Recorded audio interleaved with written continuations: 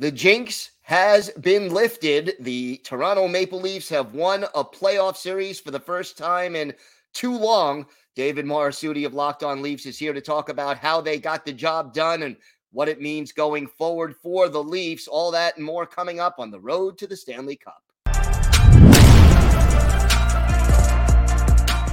Gil Martin here. The Locked On Road to the Stanley Cup continues as we welcome David Morassutti from Locked On Leafs to talk about the Leafs' big round one victory over the Tampa Bay Lightning and to discuss their prospects as they head into round two. And David, what was the biggest reason that the Leafs were finally able to overcome this long playoff drought? They stuck to it. As simple as that, they had a lot of nervous moments. You could tell they were nervous for a good part of this game, but they just stuck to it. They didn't let the moment get too big for them, right? And it's a really tough thing to do when you have to win 3 overtime games on the road in a series. But they just find a way, even if they're not playing at their best, just find their way. And I think that's really what it was. Is they're big stars, the players that they spend a lot of money on, that everyone talks about, they spend a lot of money on, were the ones that came through in the big game. And I think that's been ultimately the difference between this year and the many years prior to that. So you talked about the big guys, the high-paid guys, the stars coming through, but who was the Maple Leafs series MVP and why? I got to give it to Austin Matthews. The Leafs would not have been in this situation, I don't think, if it wasn't for Austin Matthews.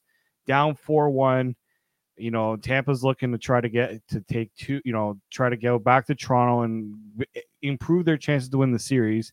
Austin Matthews scores 2 massive goals to get the Leafs back into the game, staging that comeback for the Leafs to eventually win in overtime.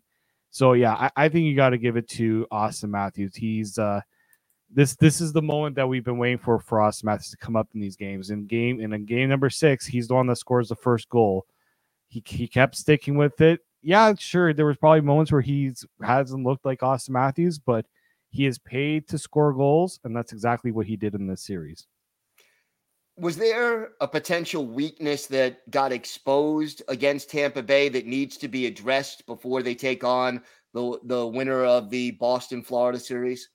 I think it's the way that they've been playing their defensive end, right? Like, too many times they've been unable to clear the puck, clean breakouts. That's been such a struggle for this Leafs team. And Tampa found ways to extend shifts, get guys tired, making brutal mistakes, turnovers.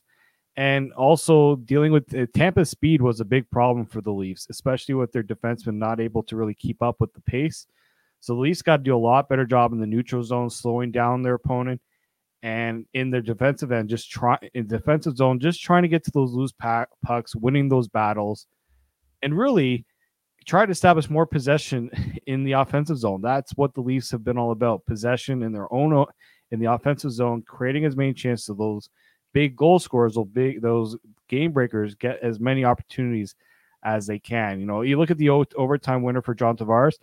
It happened because they found ways to keep that puck into the zone. He was able to then, use his strength on the puck to keep the possession going and eventually find a way to get a puck on net. And, when you get the puck on net in a lot of situations with traffic, good things generally happen. So how important was it for this team to finally win a series and get this monkey off their backs? You know what? They talk a lot about like the city and the fan base needing it. But I just think also the players needed it. The ones that have been here since, Austin Matthews and Mitch Marner, Nylander, Riley. You think of all those guys that have been through all the heartbreaking losses in the playoffs. They needed it for themselves to know that they can actually do it. And I think that's the biggest one there is, so much talk about if they don't win, who's getting traded. Sheldon Keefe likely doesn't return. Kyle Dubas likely doesn't return. Just that negative talk and just saying that can happen, that's on the radar. The Leafs needed to make that narrative go away as much as possible. Now, that narrative is going to stick around. Obviously, one round is not what this team has aspired to. It's now to go as far as possible. And we keep saying that this one, if they get around, watch out. This is a team that if they get that confidence behind them, they can really push forward. And now they get a little bit of time to reset, right? Now they don't have to, they are now waiting for their next opponent, and that gives them a chance to reset and refocus because, yeah, they really do feel good right now. Now they got to have that, their mindset needs to change again and say, look how much it took us to get through one round. We got to be able to do this for a lot more than just one round. What do you think it would take to make this playoff run to be considered a success for the Maple Leafs? One more round, the conference final, or do they really have to win a cup? I think, honestly, a minimum you have to get to the Eastern Conference Finals, but really getting to the Cup final. I know that everyone's going to aspire to say they got to win the Stanley Cup. That's really hard to do. Getting to the Cup final would be like, that's something the Leafs have not been able to do since 1967, is to get to the Stanley Cup final.